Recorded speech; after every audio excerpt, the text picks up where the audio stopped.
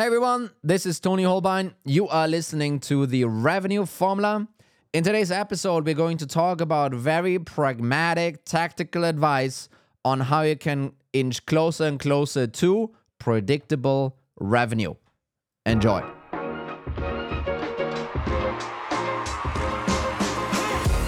There you go. There you go. Oh, I feel so home suddenly. Ooh. Speaking of home, so this weekend, we got my son a bike, and we were out With training wheels or not? we're with a stick, right? A stick in the back, and he learned to ride himself. It was like that proud dad moment. So I never cry at movies, never. It's very rare that I shed a tear, but I was really close. Did to you? shedding a tear, Really, huh? close. And then when we were done, we were only doing it for me running behind him for 10 minutes. And then in the evening, I was like, why are my legs so sore? Out of shape. Really out of I have shape. the same thing. My little one, he's like trying to walk now. Yeah. And he's really upset if you don't help him. Yeah. So it's basically one of us is like walking with him like this, everywhere, and it's like you're in this crouched position, and it's like, okay, sure, this or that. But it was also then later I sat down on the couch and I got up and my knee made this huge crunch. And I was You're searching old. for arthritis You're later. old. Yeah, exactly. You're old. So that's the funny thing. My kid, he calls me old man.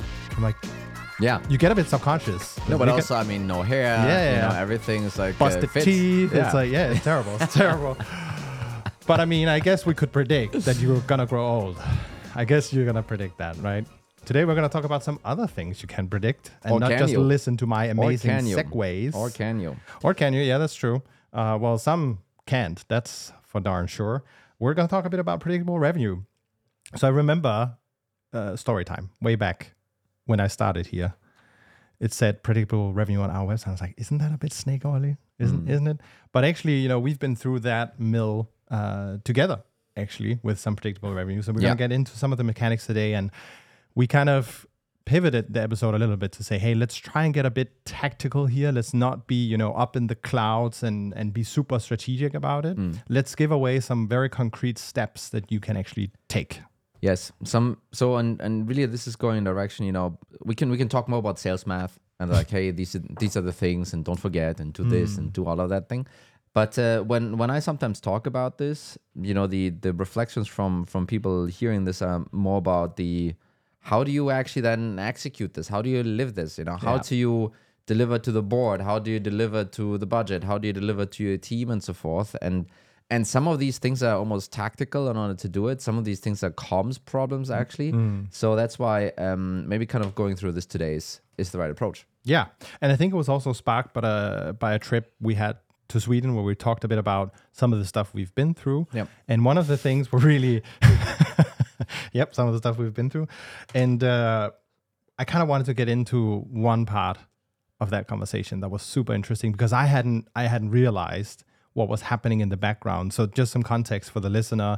I was heading up marketing. You were heading up the commercial team. So obviously you were privy to some, let's say, pain and information that I wasn't, which is kind of interesting, right? So I wanted to get into some of the problems around not being able to predict fully and not being able to control revenue production fully. Yeah. So the thing is, obviously, everyone asks you to predict that stuff.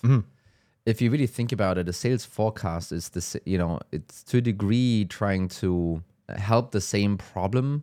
It's tell me the future. Let's put some tarot cards down and Yes. figure out what's going to happen. And obviously, when you go through this planning process, budgeting in the beginning of the year, everyone is super ambitious and wants to achieve things. And then obviously in the later in the year, some of that is kicking you in the butt a little bit. And the main issues with that is really twofold. One is loss of investor trust. Yeah, you told them you're gonna do X, you're not achieving it, and then there's a question mark on next year plan, kind of these kind of things, or on you if you're the CRO or the RevOps leader or whatever it is. And the other thing is obviously trust with a team. Yeah. So you tell them, hey, we're gonna do all of those fantastic things, we're gonna get to wherever, and then you don't. Yeah. And that then obviously erodes trust also with the team, right? So you have basically kind of both of those stakeholders to manage. And I mean, it's really This is the entirety of your stakeholder set, Yeah. basically. There's a double whiplash. Maybe you have a wife or partner at home or something like that, but You're missing. yeah. Where's that commission check, Yeah. Tony? Besides that, those are all the stakeholders that you can have, right? Yeah. And talking a little bit today on maybe how to kind of go about it and manage this. That was kind of the idea, right? Because if you the predictable revenue piece, it does sound sometimes snake oily. If I think some other people might have read Predictable Revenue by Aaron Ross. Yeah.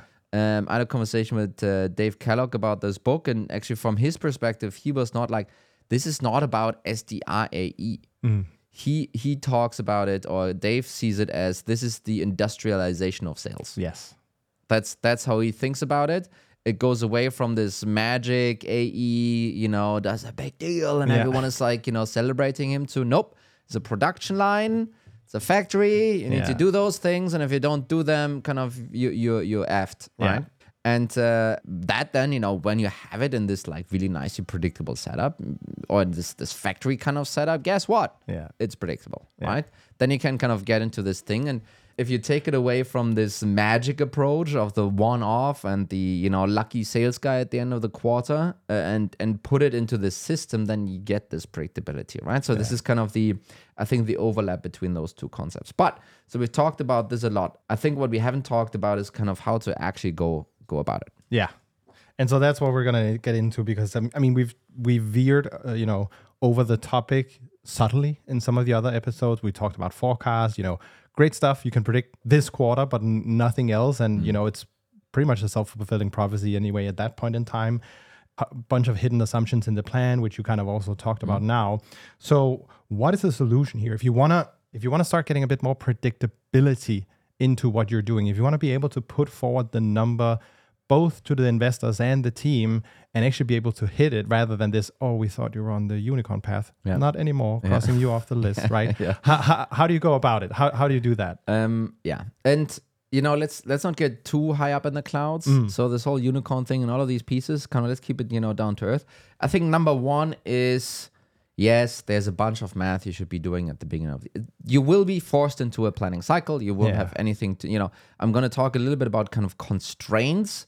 And one of the constraints you will have is that there will be a budget for the year, and there will be a number for the year. You cannot do anything about it, whether you're RevOps, CRO, nothing, right? And sure, you will have a word to say in how this is being put together, and you will be able to tweak the number up or the number down, or all of that stuff. But at the end of the day, you will be locked into these 12 months.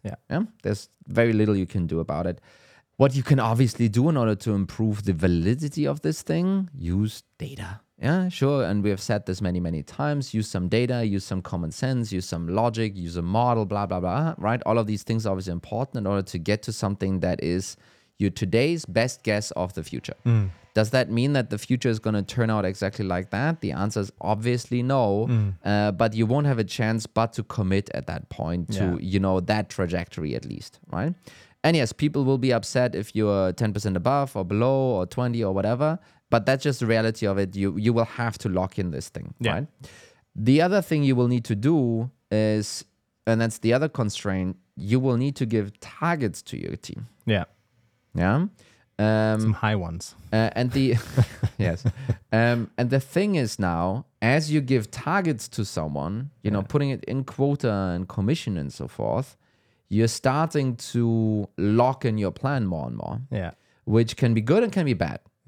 If you think about the incremental giving someone quota, that's kind of okay, right? And I think this year really is a story for everyone that has crossed the 10 million threshold. I think if you're before that, it's different chaos game. is the reality of this. So kind of thinking about it like that. Giving someone a quota, and AE giving someone a quota, that is kind of okay. You know, it's you can still play around with not hiring more AEs or letting that one go, or hiring a lot more. You can still play around that quite a lot. So that's okay. I think the difficulty is giving your VP sales, VP marketing, VP CS targets. That's difficult, right? Because as you do that, you're starting to, you obviously want that permit to add up to your number, or to the company number, right? Or the board number. And you can have different numbers, by the way. That's totally fine. A lot of people do that. But as you lock your VPs in, you basically kind of solidify some of these things, right? And those are really the two main constraints you need to work around. It's number one, the budget, which has the cost and the target, and then your team communication, right? Kind of that's the world you live in. And now you need to start figuring out, okay, if those are really my only constraints, how should I actually go about it, right? On the planning side, one piece that I actually forgot to mention is really use data. And number two, you will probably have a couple of things where you want to improve something. And when I used to kind of do that kind of work, what I try to stay away from a lot is what we refer to as magic. Yeah. So magic is everything that your CFO thinks we should just be getting better at. Right. So it's this typical conversion rate, ACV, blah blah blah, GRR, net retention rate. All of these little numbers that just kind of nudge up just a little bit. All of these things, stay away from touching those as much as possible. Right. If you do, which many of you probably will, because you might have not any other choice. If you do, you should totally follow the rule of 7 times 10 equals 100. Yeah. So again, what was that rule? It's really if you have 10% improvements throughout your funnel, you will basically reach 100% improvement throughout. Yeah. Because it's compounds. That's the idea. So really, what does that mean? Place small bets. Don't place big bets. Yeah.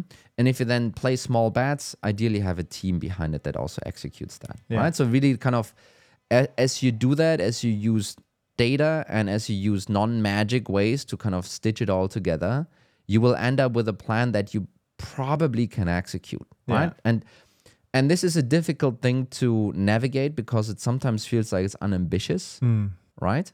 And I think this is something where you and the CEO or the CRO and whoever's kind of involved in this, you just need to have an honest conversation about it where you say, this is where we think we can get. Yeah. You know what? We're not party poopers. Yes, let's agree to this bigger target. It's for us, it's not about, the commission check at the end of the day. Let's figure out how we can close that gap. But having clarity on, where you think you can get and what you maybe need to say yes to, there can be a bit of a gap to those things, right? But have that honest conversation around the table in order to really kind of set yourself up at least a little bit for this predictable revenue piece. But I think it's such an important takeaway, right? Because so I see this many times, we're blinded and it's almost a fallacy by these big bets we want to make because it's so attractive, it's so appealing. Like we're going to go to the States with this completely new solution and it's going to be amazing and we're going to do all these things. And you attach too many things onto it. The times we've exceeded target in marketing, guess what? We didn't do any of that. We took the most boring things, the most obvious fixes, found like 15 of those. They didn't take a lot of time to do, but once we completed all the steps, it started compounding, right? And then actually we started overperforming as a team coming from a dark period, right? So I think that's super important. So your point is really you're going to end up having a gap pretty much no matter what you do in the planning. Yeah. You need to work I'll get to that in a little bit, right? So there will be some gap, maybe not, maybe there will. But if you try and tweak those CVRs and ACVs too much, you will mess up, like for sure. The next tactical tip here is try and give targets to your leaders on a quarterly basis. Okay. Yeah? So you sit there with a plan for the year, and there wouldn't be anything easier than to just give those plan numbers to your VPs and be like, okay, done. They have it now locked in. Now they need to execute, right? I didn't do that actually. And this is, me talking CRO role. But the reason why I didn't want to do that is because some of that stuff kept changing as it does. That's part of reality. What, the targets or? The underlying pieces. So, sometimes we're starting to call it rebaselining a little bit, right? But for example, it could be that your hires are veering off. Yeah. It could be that some of the processing steps that you thought should be increasing are actually decreasing. Yeah. It could be that something is happening on the churn side and so forth. And you can now kind of take one out of two perspectives. One is like, well, those VPs just need to deal with it, right? Or you can say, where in the chain do I actually want to have the buffer? Because you will always have other than the 1%, Yeah. you will always have a gap between what you're executing and how you're executing and to this like plan that was set, right? Yeah. And the board is kind of measuring you. And you can now decide, do I want to have that gap between my VPs and their directors, or to have that between the directors and the AEs, Yeah. or wherever you're going to go with this, or to have it between you and the board. You can decide where you want to have it, actually. And I decided that for operational purposes, it's actually best to have it with me, right? So I took the hit on maybe then the commission side of, yes, boo-boo, I didn't get, the commission payout. I took the buffer there, but it was also very clear with my VPs and said like, well, if we manage this in the other direction, I will take the buffer in the other direction, my friends. So it's yes, here's a target and we need to achieve it. And if we're under it, then I'll take it on the chin.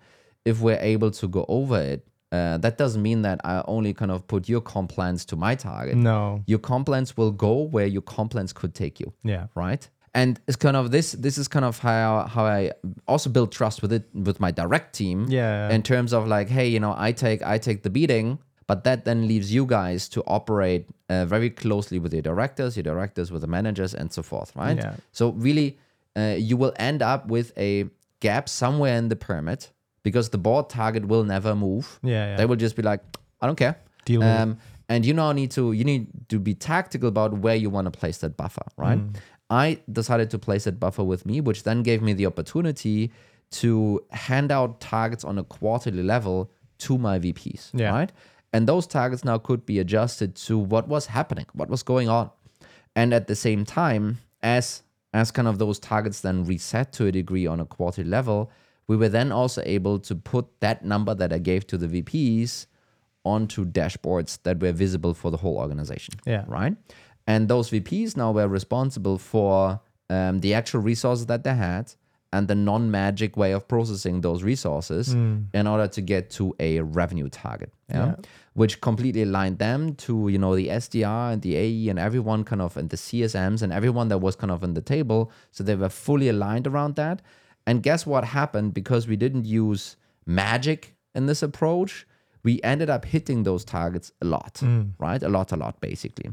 And again, this quarterly approach, it also gives you a understanding not only how many hires you have, but also how many opportunities are those hires able to generate and to, to kind of turn into customers, et cetera, right? So we basically, you mentioned like, just a self-fulfilling prophecy. Yeah. Self-fulfilling prophecy is great. You want to have a self-fulfilling prophecy in your quarterly target setting. And in our case, we had, and that's why you're saying that, we're like 30 to 45 days of sales cycles, right? Yeah. So let's just say a week or two before the quarter started, we already knew a lot how the next quarter is going to pan out. Yeah. Especially because we're in the range of like 400 or 500 opportunities a month or something like that. Yeah.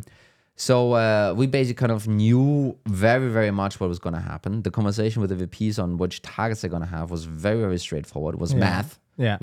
It wasn't a bartering or something like that. We weren't like going back and forth and, being all upset and playing this whole negotiation game. I was like, hey, this is what it was. This is what you kind of need to achieve. Yeah. Here are things that, messed up.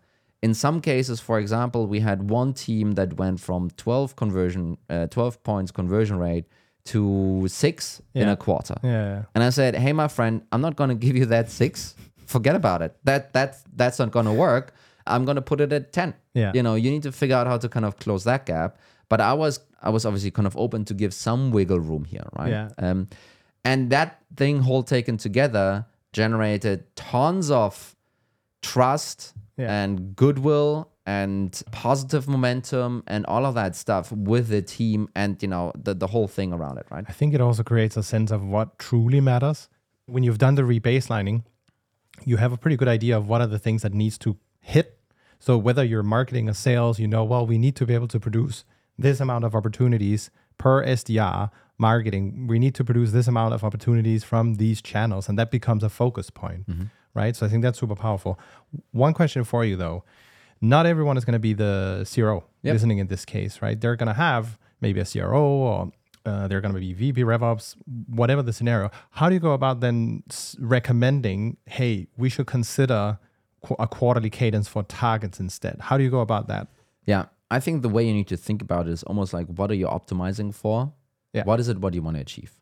Do you want to, and this can be a conversation that RevOps has with the CRO. It's like, do you as CRO want to offload all the pressure to everyone around you, so they then keep offloading the pressure to everyone around them and so forth? Is that what you want to achieve? And then, that's okay. You can totally do that. Or the alternative is you go a little bit smarter about it and try and basically what you're trying to achieve and do here is you're trying to align each of the heads of the departments to everyone in the department. Yeah.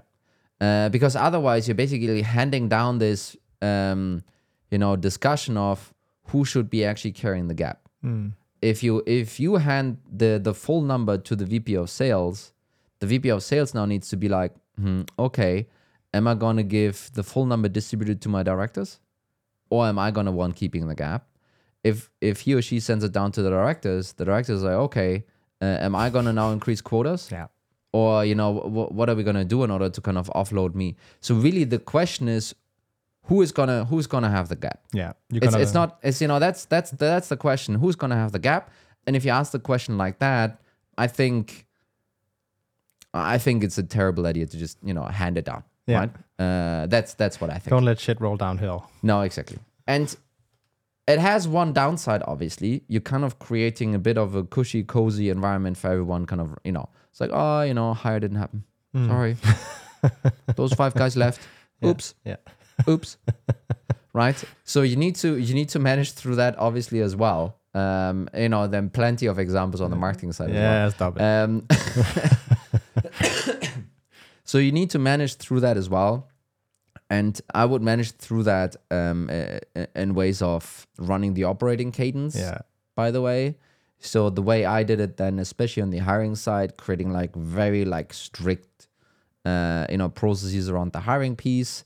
We had fortnightly, we had one session with the VP for AEs per region.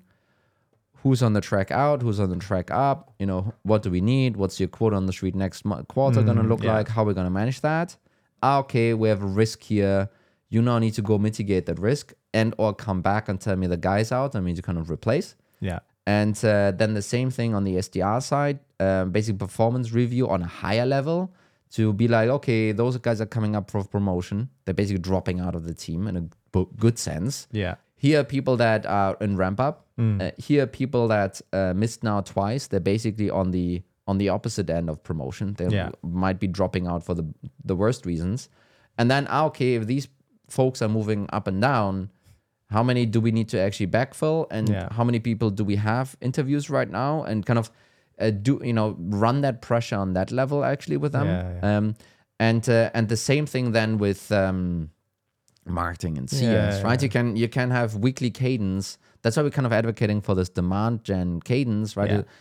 And this is what I did in actually the other shop I worked at. I had my VP SDRs, my VP marketing, and I think that's it actually in that case. And actually kind of my RevOps guy was also in there. Let's go through the numbers. Where are we behind on the numbers? Why are we behind on the numbers? What are we going to do about, being behind on the numbers? And what's going to be the impact of that? And it's like, okay, SDR is behind. Can you do more on this side, right? Shifting around some budget. Like, you're late in hiring. That means I have like half a salary actually to put into some other channels. Hey, marketing VP, do you see something where we could use that to some degree, right? Be tactical, push on this end, right? I think, sorry to interrupt you mid trail, but one interesting thing you said, obviously it's a lot about the numbers, but you also had the people, how they're performing. And I heard this story, I can't remember the company. They were a big, 3-digit ARR company, but on a C level, they would monthly have a quadrant where each CMO, whatever, they would actually have their team. And there was obviously a bad quadrant to be in as a team member. Yeah. And then there would be actions that would need to be taken to lift that person out of the quadrant. And next month, if the person was still in there, then the accountability kind of shifts to the CMO or whoever now. It's like, so what's the plan now here? Because you do need to manage the talent you have in the shop. Again, if you're dealing with this as a factory, and you have Greg, we don't like Greg, standing on the production line, and he, only produces 5 laptops, but he actually needs to do 10, and he gets everything he needs to do it, but it's not happening, right? Yeah. So I kind of like that dimension as well. No, I'm not quite sure what I think about the stack ranking kind of approach there. It's like it's a little bit this. Can be a bit harsh. No. So there are some good solutions to it, but I don't have a kind of a really strong kind of opinion on this. But basically, instead of giving people just a big number, help them, and manage on the ground actually. Yeah. Right? Kind of that kind of creates another kind of side to it. Then the other thing, obviously, and this is, have specific focus on those 7-10%ers. Yeah. And try and figure this out. At the end of the day, those 10%ers, those things working out, those are the ones that help you as the RevOps or CRO person hit the full target. Yeah. That will be what it will be. And I can tell you from experience, many times none of this actually ends up happening. Yeah. And this is not Tony, you were just a bad executor. I can tell you it's extremely difficult to kind of achieve those improvements and keep them and so forth. I think, by the way, this is why I love PLG. I think in PLG, you can achieve some of those improvements, actually, because it's all systemized. It's all a computer and, things just happen. And you tweak this thing up and then they do it. With people, it's not like that. It's like you can have, you know what? From now on, we should be doing the demo like this. Guess what? No one will do it tomorrow like that, right? So those achievements really hard to kind of gain and to keep. But I think there's also a nuance to it, right? So I told the story around, marketing exceeding target by taking some very obvious things and addressing them. At some point, there weren't any left, right? There weren't this part of the website is broken, let's fix it. Then it was fixed, nothing left. And then it obviously becomes more risky. Yeah. So that's kind of part of it as well. And then the last point, right? Hey, the team loves you. You're not getting paid. You're basically on your way out. Yeah. So, what is then the connection to the board again, right? Because you need to kind of cover this gap. I think the trick is to, say yes to the plan and have your caveats and your ideas about it. But as you will have meetings quarterly, give them a clear quarterly update on how this is going and where you expect next quarter to go. And on some of the challenges maybe you're experiencing and what you're doing about it and so forth. But the trick will be that to the board, yes, you will be behind on the annual plan. But to the board, and by the way, the boards are, used to that. That's the standard for them. It's because they try and create like a magnet. So they go, okay, we want them to be here, so we're going to give them that number. Yeah, I'm not 1,000% sure. There are things around it like this, but it's also everyone is gung-ho in the beginning of the year, and then the board tries to, Anyway, they are used to people not performing to plan, period. Yeah. So really, if you can tell them at least that this is the number you're going to expect to hit this quarter, and then you end up hitting this number, that is really powerful, right? And I think people can understand and appreciate that if you try and forecast a whole year in a volatile environment, that you're going to get it wrong, but that you even forecast the next couple of months and get it totally wrong, I think that's stupid. Yeah. And I think what will crush you much faster if you come out of a weak Q1 and then act like you're going to rebound in Q2 and hit the plan, even kind of catch up on the plan. That's where then suddenly you're not going to be looking at a 10% gap. Suddenly you're going to be having a 50% gap. Yeah. And if you're then as not careful enough and put this number to your VPs and put this number on a dashboard and, raise quotas and add more AEs and do all of that stuff, you can see how this whole house of cards is going to just fall apart. Yeah. Right? And so, don't do that. Don't do it. That's it. Okay. So we don't like magic. We don't like magic, and I think the other big takeaway is figure out who should be covering the gap. Yeah. That's a trick, actually. Yeah. And what you really, really, really want to achieve, maybe until 50, 100 million, when the executive VPs below you basically little CROs themselves. Yeah. That's the time where then give them that thing. Yeah. But until then, try and kind of keep the quote unquote operational guys as directly connected to the actual operational folks. Yeah. Otherwise, it's you're just handing the problem to someone else. Yeah. So Tony, are we going to do some more guests soon? Well, I thought so. We've been ditched today, but that's fine. It happens. We'll reschedule.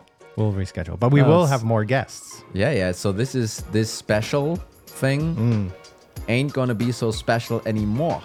No, it's going to be a, scheduled special. I can't talk anymore. We're gonna have more specials. We're gonna have more special. specials. Yeah, they're going to be recurring. That's what it is. If any one of you has a great idea who should be on the show, by the way, ping Mikkel or me, and then let's kind of talk about it. Like a magician or your brother-in-law who likes something like chess or whatever. Yeah. Or if you just want to talk to me, and maybe Olaf will come to the GTM Live every Wednesday, 4 p.m. CET. We actually launch it now as a podcast, so people that missed it can listen to it. We're gonna have a video library up, all of that good stuff. Yeah, it's coming together. Let's go. Cool. Well, thank you so much, Tony. Thanks, Mikkel. Thanks for listening. Bye.